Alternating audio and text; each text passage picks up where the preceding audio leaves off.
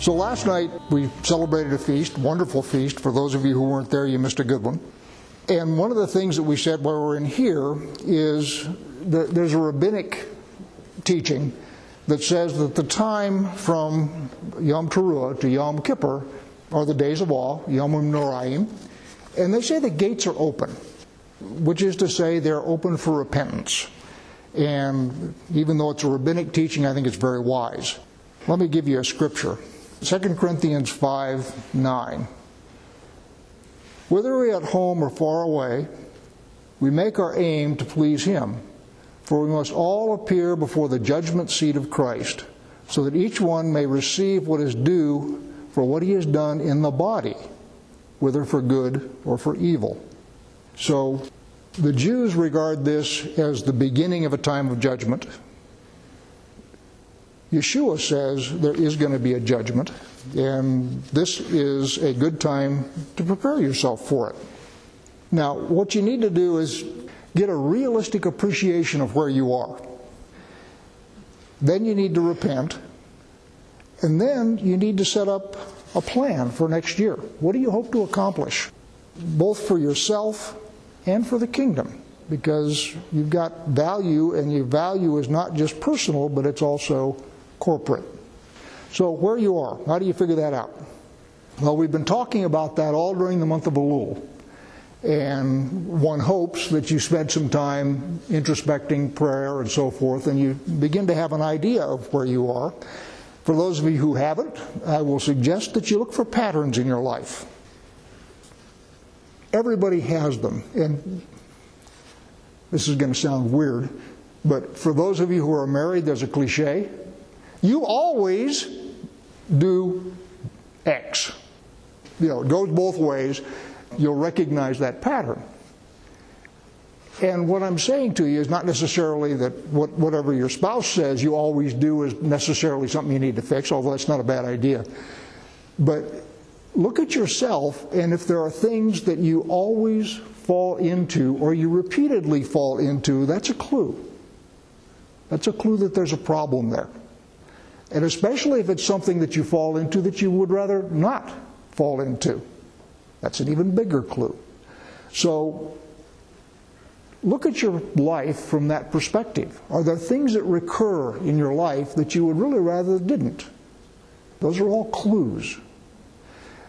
Quirks. Everybody got quirks. And again, look at your quirks. Are these quirks, in fact, something about you that you really don't like, but it's become such a part of you and such a habit that you don't think about it? I know I've got them. So as you look at yourself, look at quirks, patterns, those kinds of things, and use them as clues to figure out what you need to change. As you figure that out, one of the things that I would suggest very strongly you do is you quit lying to yourself. We all do it, okay? This isn't so bad. Everybody else does it.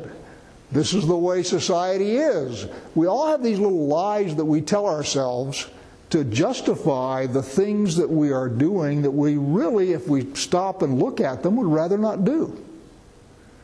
So it's a big deal to stop lying to yourself. And the other thing you need to do is stop listening to the lies that our society tells.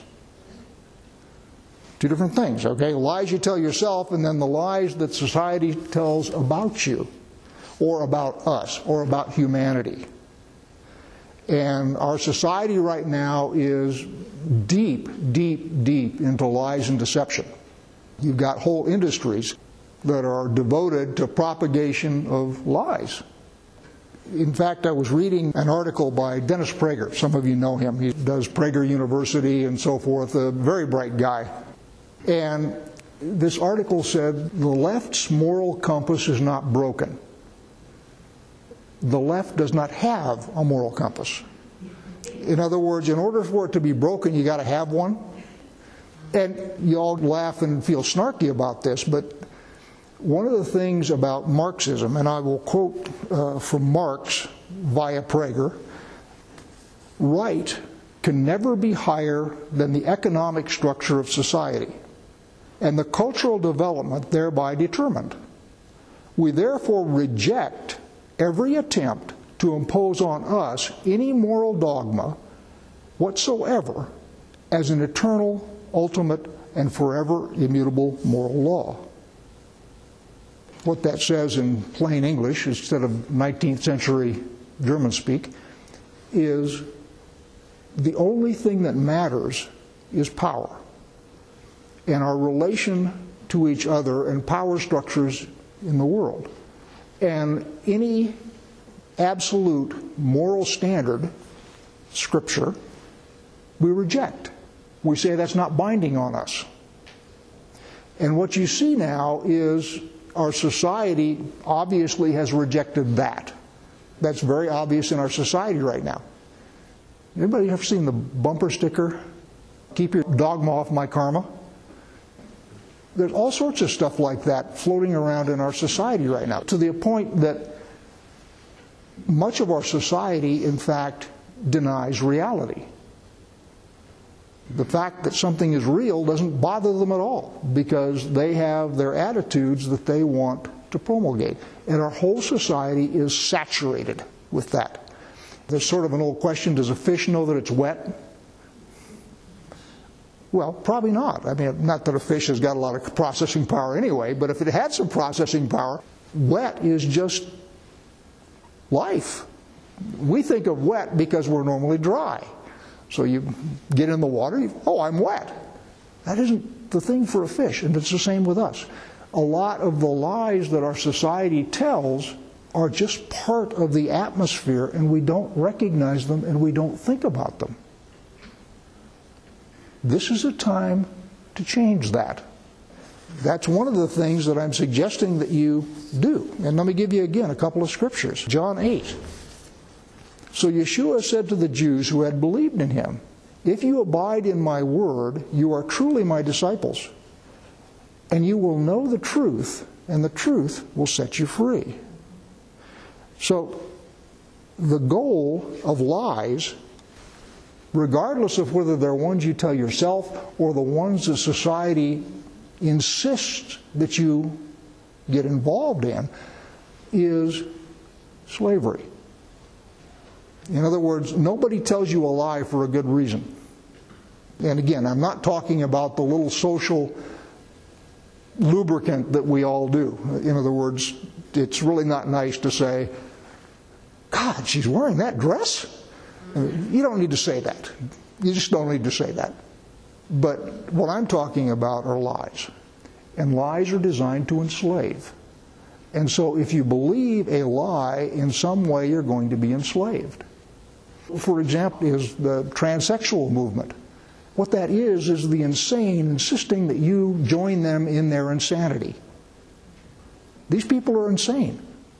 They're weirdos. I'm sorry, but they are. And what they're doing is they are insisting that you come into their fantasy and play along. That's a lie. And what it does is it leads to enslavement. It leads to their enslavement because they are insisting that you all reinforce their insanity, which means they can't get free because everybody's reinforcing it. And in a sense, it makes you unfree. So the truth will set you free, but you got to tell yourself the truth. And the basis of truth is Scripture. That's your rock. That's your anchor. And you look at everything from the position of Scripture, and if it doesn't match, you look at it with real suspicion. And what I'm saying is most of our society rejects that explicitly. And they say that Scripture is fairy tales, not binding on me. You ever heard the expression, "It's true for you but not for me"? That's absurd. And what's going on is a rejection of the concept of truth. And it's a rejection of the concept of truth in search of power and enslavement.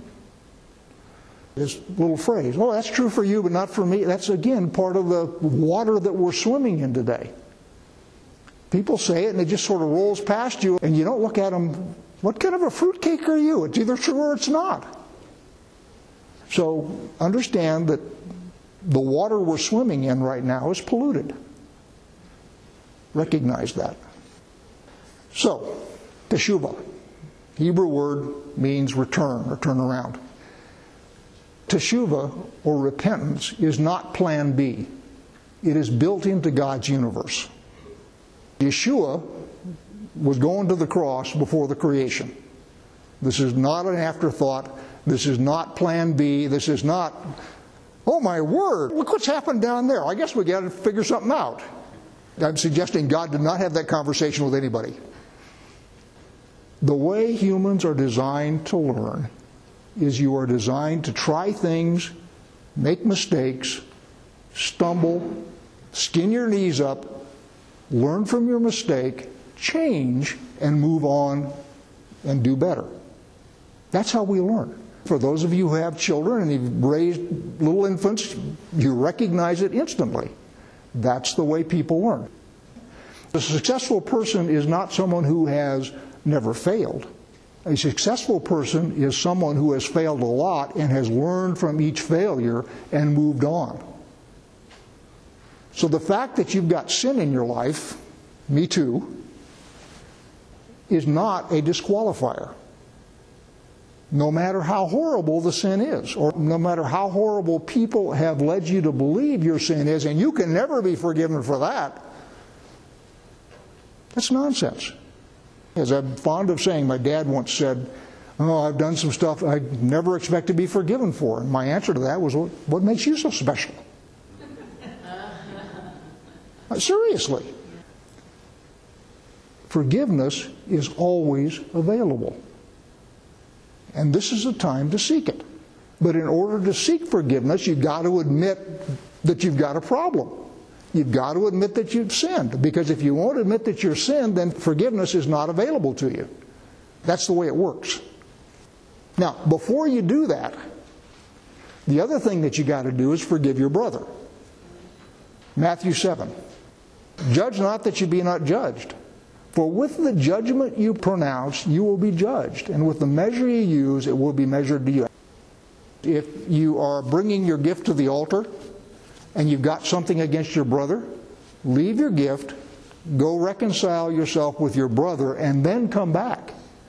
Because God will use whatever measure you use to judge you. That was the Matthew 7 quote. So whatever your standards are, God is going to look at you and say, okay, those are your standards, huh? Well, all right, let's see how you measure up to your own standards. And I will tell you, I don't measure up very well to my own standards. And I suspect probably some of you don't either.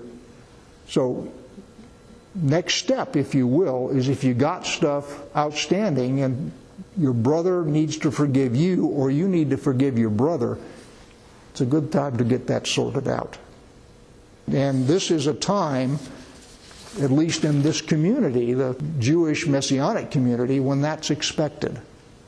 So if you go to somebody and say, I need to be forgiven, or I need to forgive you, or I need to do something, that's not something that people are going to look at you weird about. So now, you got the decks cleared. Forgiven your brother. You've looked at yourself in the light of Scripture, and you've decided there's some stuff here that needs to be cleaned up. So what are the mechanics of repentance? This is just mechanical. And by the way, this is from Maimonides, and it's absolutely correct. First thing you got to do is quit sinning. First thing you got to do is stop it, whatever it is. And everybody here has a different it. And most of us have a series of its, but they're different for each of us. So you got to stop. Then you got to stop trying to justify what you do. When I do it, it isn't so bad. Not a big deal. And that goes under the category of stopping lying to yourself. When you start justifying, and everybody has got a world-class justifier. And boy, whenever I do something scummy, my justifier kicks into high gear and just goes to town to justify what I've done. Recognize when your justifier kicks in that you're lying to yourself. That's a big clue. When you start justifying, you know you're lying to yourself. So stop it. And then, obviously, use the same standard for your brother as you use for yourself, and in fact, use your own standards for yourself. Don't be a hypocrite.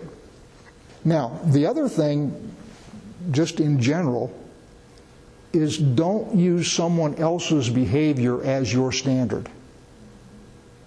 I'm not so bad, look at him. Well, I may be doing this, but look at her. Let me tell you something really important. God looks at you as an individual. He will judge you as an individual. You want to be judged as an individual because if you're not judged as an individual, He doesn't love you as an individual. It's really important. We tend to sort of want to get into a crowd, and we got this whole crowd of sinners around us, and we're all going in the same direction.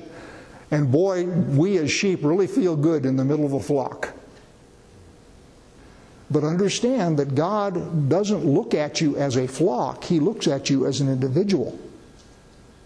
Remember, everybody says you want a personal relationship with Jesus Christ? The thing most of the Sunday church says all the time, which is correct, by the way. I'm not casting aspersions. If you have a personal relationship, He looks at you as an individual. And if that's the case, He will judge you as an individual, not as the member of a flock. That's very important, because what we all tend to do is we tend to find a flock that's going the way we want to go and get in the middle of them, so we feel, we got a crowd around us. Feels good, feels secure. Once you have figured out what you want to get rid of and what you need to confess your sin. Say it out loud. Don't mumble. And then explicitly ask to be forgiven. It's not enough simply to stop doing the sin. That's a good start. That's important, but it's only a start. The next thing you got to do is you got to turn to the one that you have wronged, which in this case is God, and you've got to say, I have done wrong, this is my sin, please forgive me. And once you have done that, resolve not to do it again. So 3 steps. Stop doing your sin, confess your sin, and then resolve not to do it again. Now, I don't know about you, but I've done that a lot of times. And things happen and so forth, and you get yourself into a place again where you don't want to. And the tendency is, oh no, here I've been forgiven, and I'm going back to be forgiven again. I mean, He's going to look at me like, what's your problem? You're supposed to clean that up. That's how you look at yourself. That is not how God looks at you. If you do it again, do it all over again. Stop, confess, and resolve not to do it again. This may take several iterations. That's the process of changing who you are. And that takes a long time. 2 things. 1, don't console yourself by saying, well, He'll forgive me again if I do it again, so I might as well enjoy it and do it again. That's the wrong attitude. Don't do that. But the other part of that is, if you do find yourself in that same position again, stop, confess, ask for forgiveness, and resolve not to do it again. You can do it multiple times, but don't use that as an excuse to say, oh, okay, cool, I'll do this, and then we'll go through the repentance again, and it'll be okay. That's hypocrisy. That doesn't work. Okay. Now, once you're started getting yourself cleaned up, then what you want to do is turn to the nation. Now, you remember I said God judges you as an individual, not as a flock. However, God does judge nations. And the example I always use for that is Daniel. Daniel was a righteous man. Daniel is one of 2 people in Scripture, 3 if you count Yeshua, about whom nothing negative is said. Daniel is a righteous man. Daniel grew up in Babylon because the nation around him had descended into unrighteousness and sin, and God finally said, I've had it up to here with your people, out. And He takes them off to Babylon, and He took Daniel along with everybody else. So God does judge nations. And if you're paying attention to 2020, have we had a plague of locusts yet? Yes. Yeah. The point is, if you look at 2020, there's something going on. And we'll talk in a minute about revival in Washington, which the Halpins are going to. But the point is, the church needs to lead the way to revival. That's our job. And it takes more than just praying for the nation. That's a good start. You got to do that. But you also got to get out there and be active. You got to talk to people. You got to help people understand that the lies that they are swimming in are deadly. Because one of the things that Yeshua said is, I have come to set the captives free. Captives of what? Captives of sin. Captives of Satan. Captives of all of this, because these people, some of them are just sheep. And they have found a flock that's going in a direction that they find congenial. They haven't really chosen to be evil. They're just sort of going along.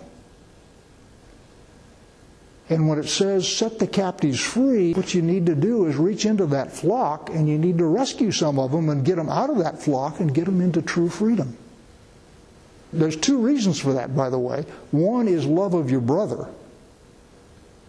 The other is self-defense. So if you can't do it because you love your brother, do it because of self-defense. Because what you don't want to do is be a Daniel in Babylon. And that's where we're headed. So the results of freeing a captive are good regardless of what your motive is.